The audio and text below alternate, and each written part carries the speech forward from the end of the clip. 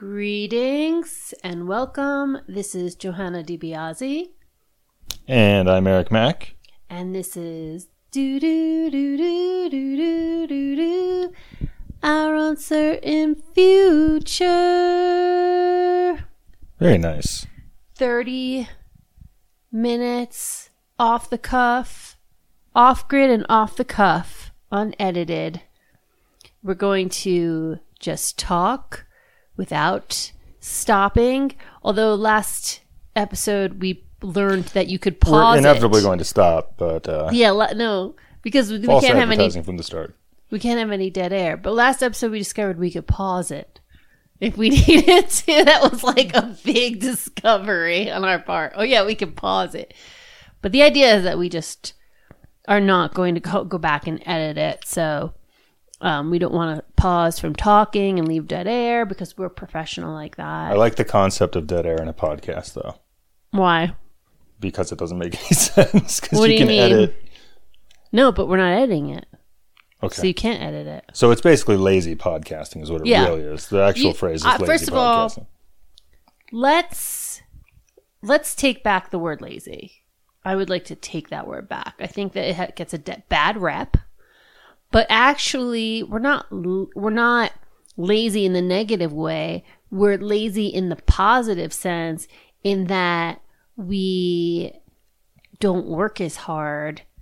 And so it's minimalist podcasting. Yeah. Okay. And we're not like stressing. We don't have to do extra work. What's that phrase? It's like work hard. Don't work harder. Work smarter? Work smarter. That's what we're doing. We're working smarter. AKA lazy. AKA lazy. Okay. I'll roll with that, sure. Okay, good. Thank you for rolling with that. So what are we Appreciate talking it. about That's today? Very lazy of you. Okay, so we are talking about my most recent newsletter, which was Actually from a month ago, but yes. We're a little behind, not because we're lazy, but because we're having so much fun. A minimalist. Enjoying the tail end of summer here. And I was off again on another Coloradan, I should say, as the Coloradans say, excursion. But it was called What Compels Me to Live This Way. It was inspired by a visit to Colorado back in August, where I helped to guide a woman's vision fast, or assist in guiding a woman's vision fast. And the land that it was on was originally homesteaded by a woman for 30 years. I can't remember the exact time frame. I feel like it was the 60s, 70s, 80s. Maybe it was 70s, 80s, 90s. And she lived completely remote by herself in this little Hogan-shaped wooden cabin with an outhouse on the side of this mountain. And it feels very wild up there. It's above 9,000 feet. The road is rough. She's down a long driveway, down the slope of the hill. I mean, when we're out there, there's cougars, there's elk, there's coyotes. So it feels wild, but she lived out there on her own. And a lot of people would look at that and think that she was crazy or whatever. Hermit or whatever they would think they could never do that. And I look at it and I immediately thought that I was jealous, and I wish that I got to do that. I thought it was the coolest thing ever.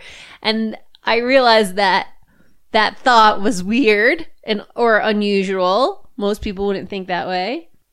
And that was the inspiration for writing this piece. Right. So just kind of going into, I guess you went into your background, and you actually interviewed your mom for this, just kind of trying to diagnose why that situation of kind of ultimate roughing it is attractive to you for some reason. So what did you uncover? Yeah, I don't know that I found the answer. I went as far as to look at astrology and numerology as it was connected to the tarot.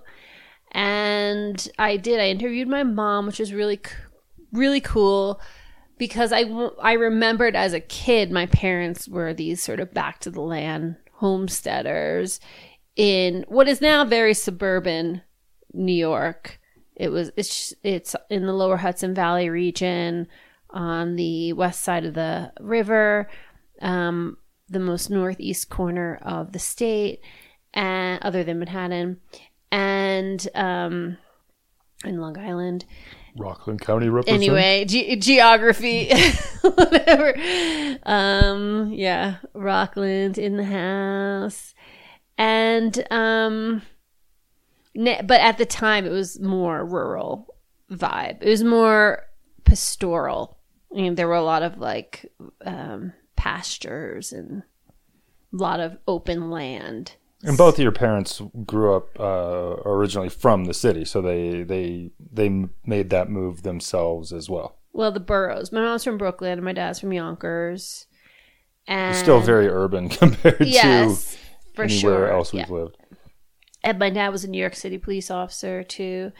And so my mom just was talking about how she always had this desire to travel and to live off the grid, but that the opportunities didn't happen for her. It might have something to do with the fact that she's afraid of flying. It might have to do with, she had kids pretty young too. She started a family very young. But for whatever reason, this was as close as she got. And she still lives in this home that I grew up in on an acre of land. And it's pretty overgrown now, but it is a really beautiful piece of property. And yeah, when I grew up, my dad was raising rabbits. We used to eat rabbit. And we had an apple tree and a nice modest garden and a bunch of different pets. And they did everything themselves. They were very DIY. And I wondered if those early childhood memories somehow stuck with me and got ingrained and created some kind of subconscious pattern that made me want to, live this kind of life. But I don't feel like that's the solution. It seems like an oversimplification. Well, when you were a teenager, you were going to Manhattan every chance you got, actually, right? Yeah, I was not like an outdoorsy teenager at all. I was going to clubs and raves on the weekends, and just like any other teenager, we were cruising down the strip and going to the movies and whatever kids did in the 90s. But then you weren't like an NYU kid for college. You actually went further out. That is true. That is a good point. I did go upstate for college. So I was in the mid-Hudson Valley on the east side of the river for college. And I don't know why. I think I just wanted to be a little bit further away from home. There's a lot of great schools out east. None of them feel very off-grid to me. I've been to your alma mater. It's pretty. It's bucolic. Even calling it rural is a stretch in my mind. I guess it is compared to New York. Rural New York, I guess. Yeah. I mean, these days the Hudson Valley is pretty overpopulated. Yeah, it is interesting. So I knew I didn't want to live in New York City. A lot of my friends moved to New York City or Brooklyn eventually. I just knew that was not what I wanted. New York felt too fast-paced for me. It was like I didn't feel like my inner pendulum. This is the way to describe it. What's that? Is it a pendulum that goes tick-tock, tick-tock? It's a metronome, but yeah. Thank you. Thank you for that word. My inner metronome was slower than everybody else in New York. That's how I felt. Like I didn't like that pace of life. I also felt like, no offense to my New York peeps, I love you, but that New York had a very like two-faced feel to it, where people would say one thing to your face and then whisper another catty obnoxious thing behind your back. And that was... To be fair, that's also the rip on a whole lot of small town life. So that may just be Oh, really? a human thing. Yeah. I don't know. But anyway, well, since this is unedited, I can't go back and change that. So I said what I said. That was my feeling. It could be that I was like painfully insecure and shy too on some level when I was a young adult. So, yeah, I thought I'd move to a smaller city. Mm-hmm. So I went out west, and I had this sense that going out west was going to fit me better, that East Coast life wasn't a good fit for me. And so I went west, and I was trying to decide between San Francisco and Seattle, and I landed in Seattle. Beautiful city. This is the late 90s. Seattle had already kind of peaked, had its grunge peak, but it was still pretty cool back then. And I wanted to work at an indie bookstore because I was a writer. Yeah, I was going to say some part of this has something to do with the fact that you wanted to be a writer pretty young, and I think being like kind of arts oriented as opposed to grind oriented, right? Like I think that's maybe one important part you're leaving out. Mm-hmm. That's a cool way of saying it. Yeah, and I lived in Seattle for a couple years. I kind of struggled with keeping jobs as per usual. And I did actually... Not grind oriented. Not grind oriented. And I did work at a couple indie bookstores. One of them, Third Place Books, where I met some amazing people I'm still friends with today. I went back to when I did my first book tour. We went back there and I read, and that was super cool. But I did end up getting fired from there. And I went and worked for Amazon, which was located in Seattle at the time. What year before is they this? outsourced. 99, I want to say, 98, 99. Early Amazon. Like, that's books only Amazon. Seattle was very tech progressive at that point in the late 90s. I could order things on the internet and have them delivered to my door. Right, that was the first .com.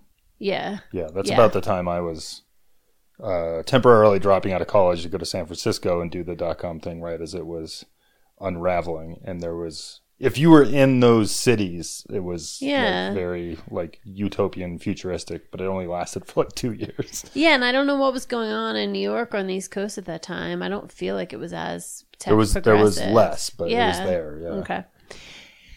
So I ended up working for Amazon, which I felt like a real traitor because like indie was really big in the late 90s too, like indie music, indie bookstores, indie presses, and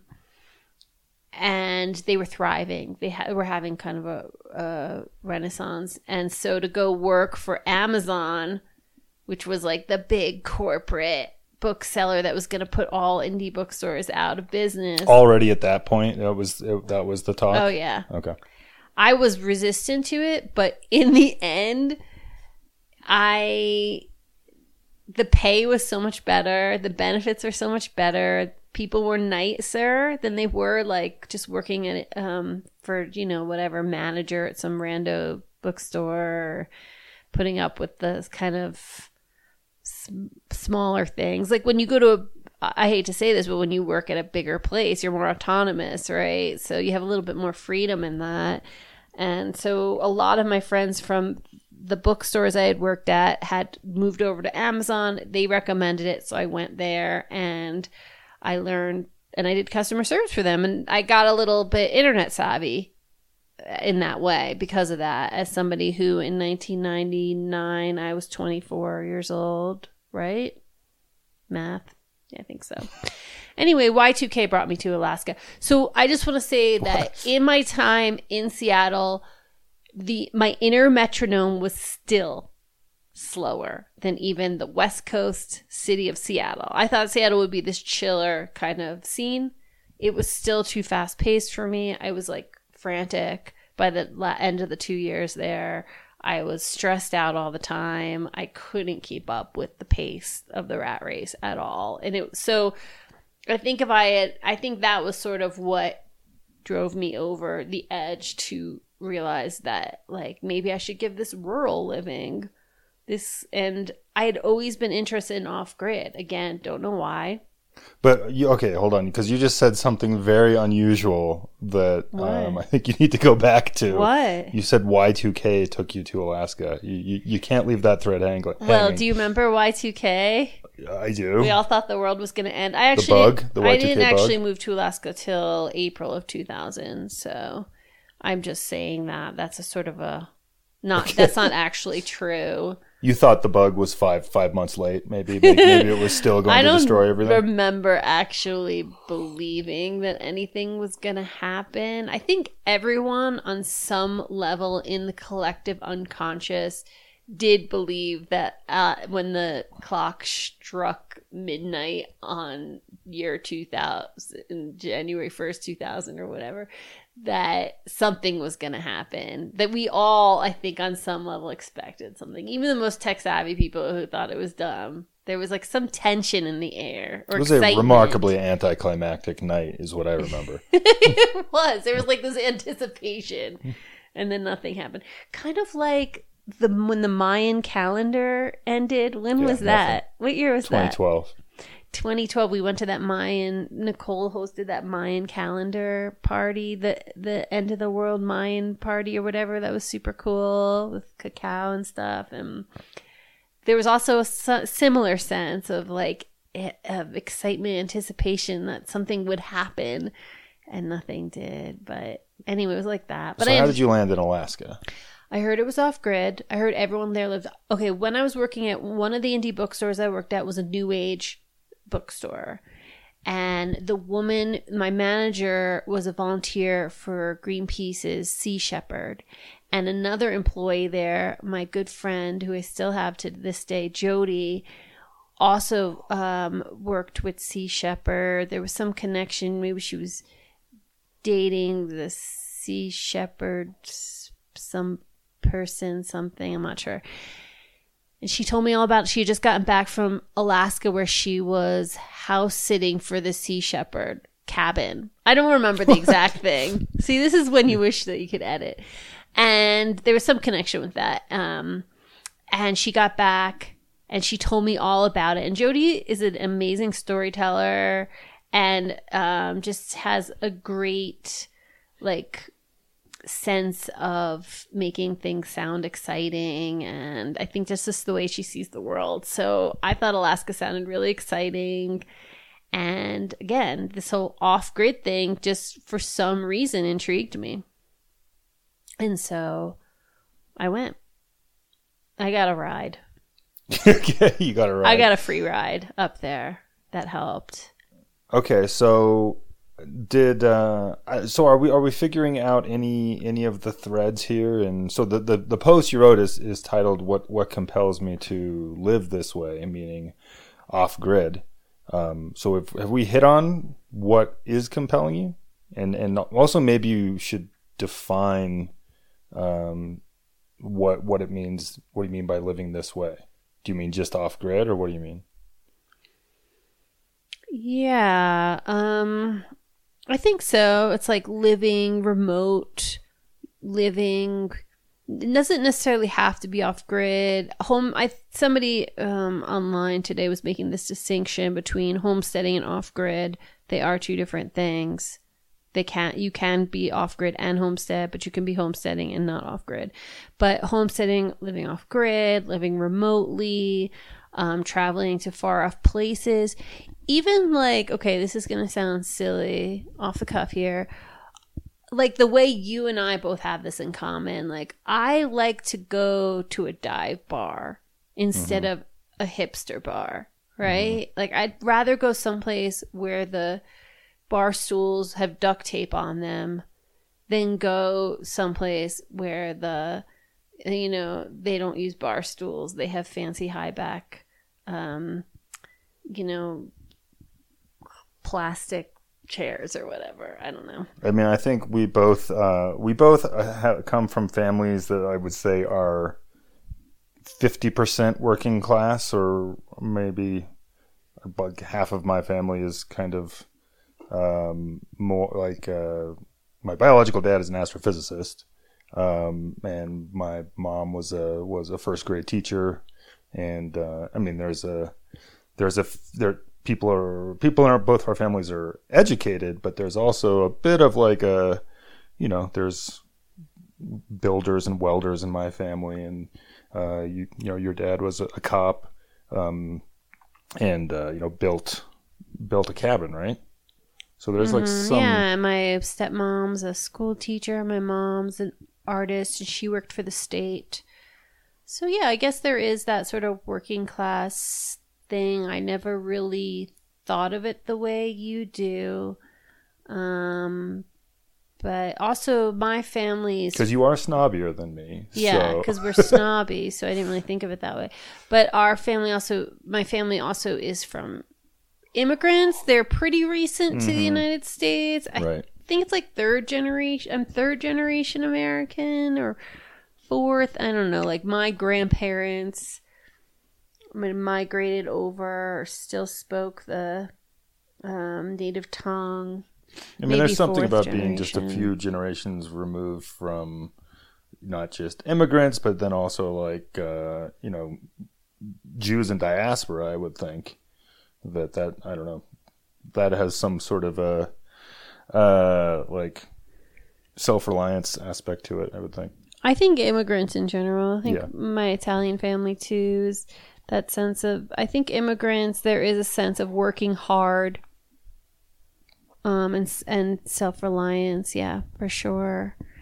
Sort of the American dream that I won't get into how I feel about the American dream right now. But you think that might have something to do with it? Oh, I don't know. It does for me, so I'm projecting. But I mean, yeah, and then New Mexico is similar to Alaska in the same way of it being, really culturally diverse and sort of economically depressed. Alaska, I don't know, would be considered economically depressed, but it has sort of a sense of being outside of the country. There's sort of this sense of not being in the United States. It's sort of got like a rough and tough. It's like a rustic, rough kind of feeling. And do you want to pause it? Because there's a sound coming from the bedroom. That's your phone. Anyway, we're back. Yeah, I don't know how any of this is connected. It makes you think a lot about nature versus nurture. Like, maybe it isn't nurture. Maybe I was just born this way. I was just born with this sense of, of life. Well, we skipped over the Alaska chapter, or I skipped over it. So that's where we met, and where you were for 6 or 7 years, I think. I loved Alaska. Alaska changed my life. I was just a New York suburban girl. Right, same with me. So do you think you end up here where we are today if you hadn't made that move to Alaska? Which maybe you want to describe what that was like. I think that I might have still ended up here if I hadn't gone to Alaska. I wouldn't have met you. But I think that, something innately inside of me wanted to live off grid and homestead. I had for most of my life, it wasn't a prepper thing the way we think of preppers, but it was a sense that I needed to be prepared for some kind of apocalyptic event. That was good. I don't know.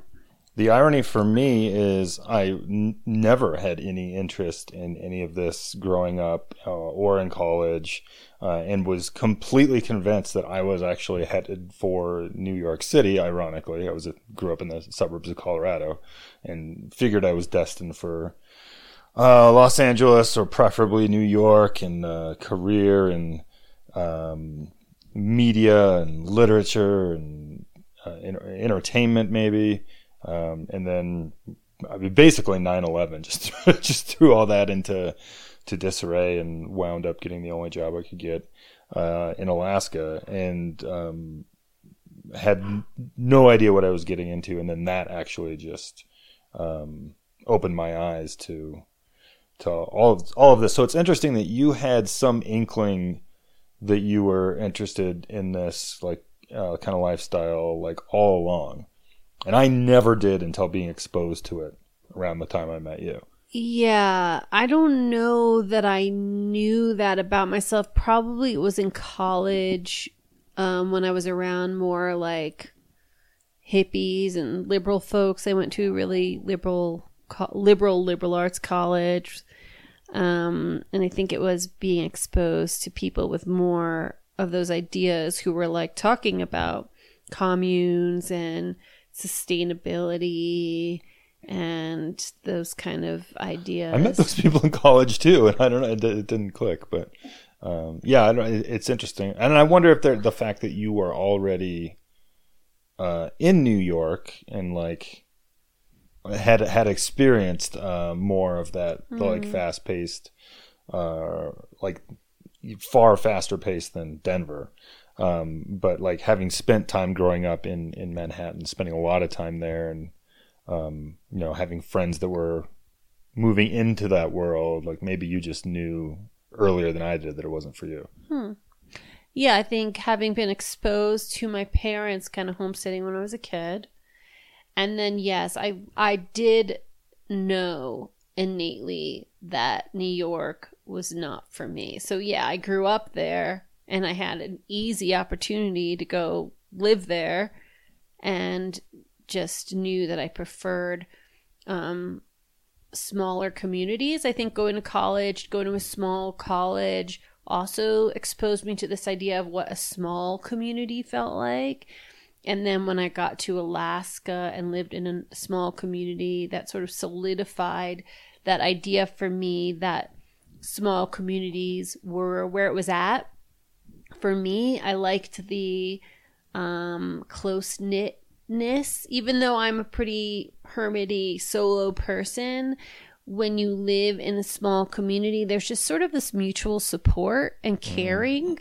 There's other things that I learned about small communities, like don't burn bridges, and if other people burn bridges, just, you know, pretend like everything's okay, because you got to kind of live together and make it work. You know, there's other things I've learned too from small communities, but I think that, yeah, Alaska solidified for me that, like, that vibe, that small community vibe. Did you get that there? Yeah, and that's well, and that was new, and I wonder if that is also another thing that we have in common growing up is there was not really a sense of community. I mean, I grew up in a suburb called Lakewood.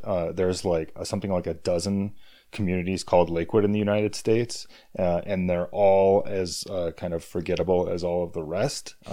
Not bad places. Yours is beautiful. It's a completely Lakewood, nice Colorado place, but beautiful. it doesn't like it has no. It doesn't like. It has no like. It doesn't stand out really strongly for any particular unique characteristic. It's just nice, comfortable.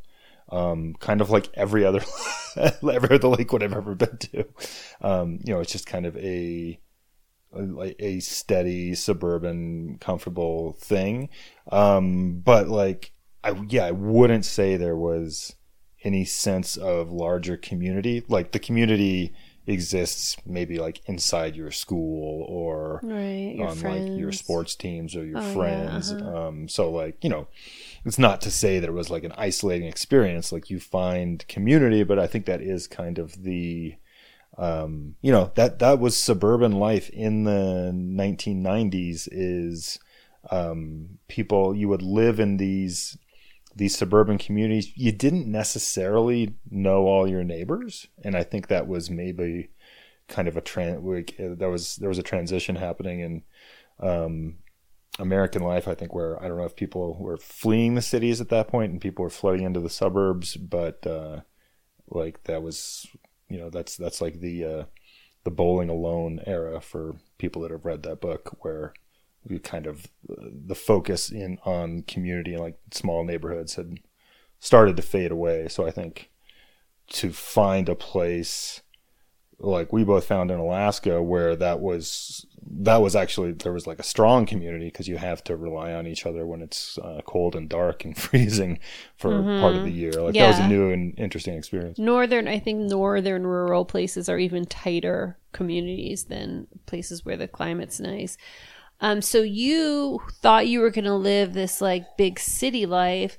Then in 2001, you went looking for a job after college, and the only job you could find was working for this small rural public radio station in not only in Alaska, but in Bush, Alaska, off the road system in an Athabascan hub village.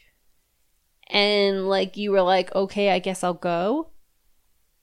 I mean, I had applied at dozens of places and I had received 2 interviews.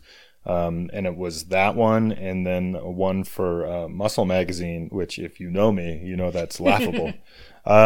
So yeah, I mean, there wasn't a lot of choice, and like I kind of, the manager of the station really kind of sold me on the adventure of it. He was a character, R.I.P. Shadow, and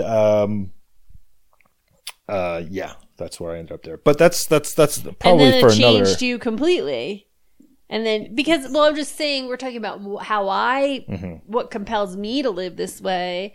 So I have to argue with you a little bit. I know we're at the end here, but I think that something in you was okay with moving to Bush, Alaska without knowing anything. So there was something already there. There was some seed. So maybe you need to write a piece about what compels you to live this way.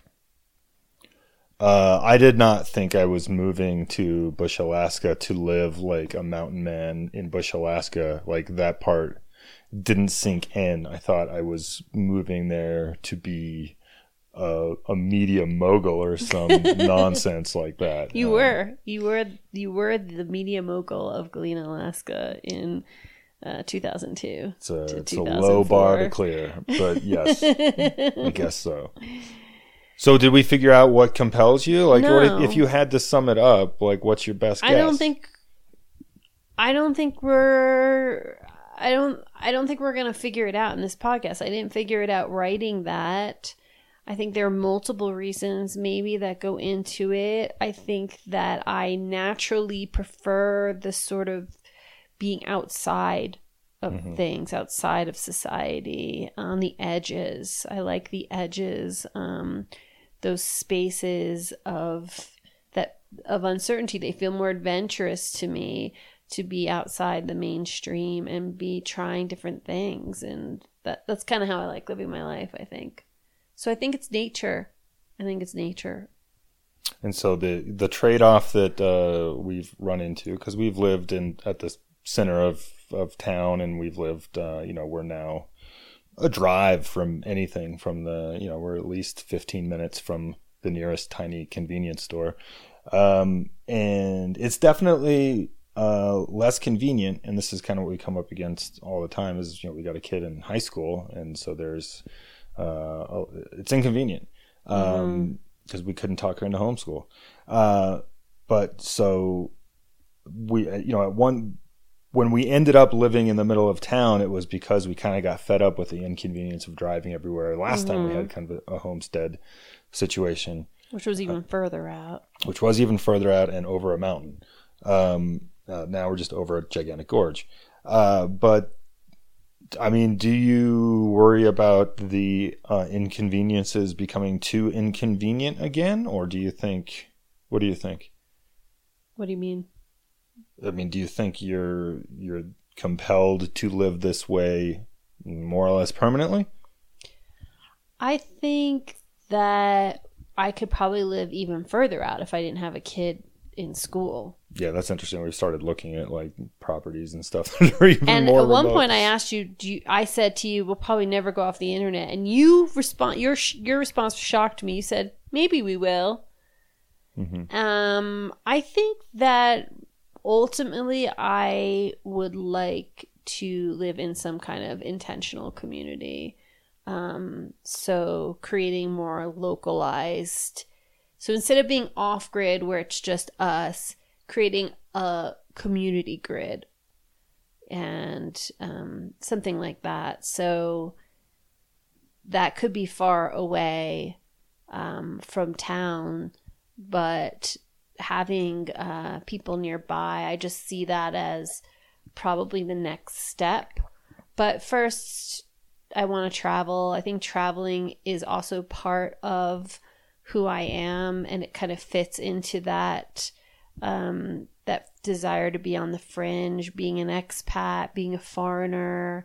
And when I travel, I do like to be in cities and nature. I like to do both. So I think that there's different versions, and I'm okay with that. How about you? And fortunately, I don't know, you and I are just a perfect match. We met in the middle of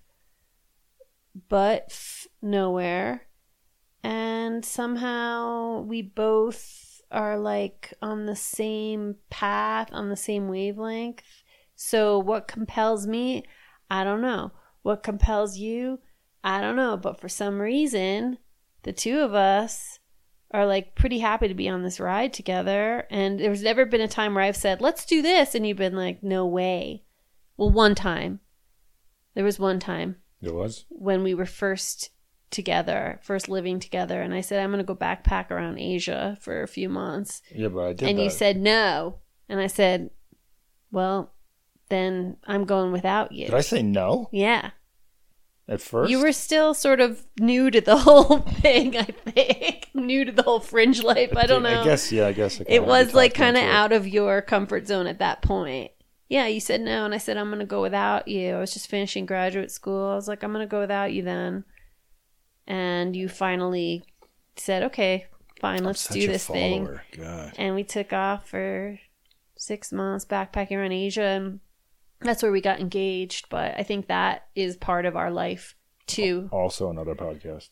Another podcast. Oh yeah, let's be done. I'm done. You know, tired I'm going to call it. Like, I think Let's I've heard call enough it. to. I don't need to say anything profound to end this podcast. I don't care. No, I'm saying I'm going to call it. I think I've heard enough, and I know what compels you to live this way. Sounds like it was Y2K. I'm going to call it for Y2K. No. Oh, I thought you were going to say it was you. It was the bug. You win again, Y2K. 23 Y2K. years later, you're still winning. It's back. Y2K is on trend right now. Okay, another podcast. Okay. Sing us out. Oh, yeah.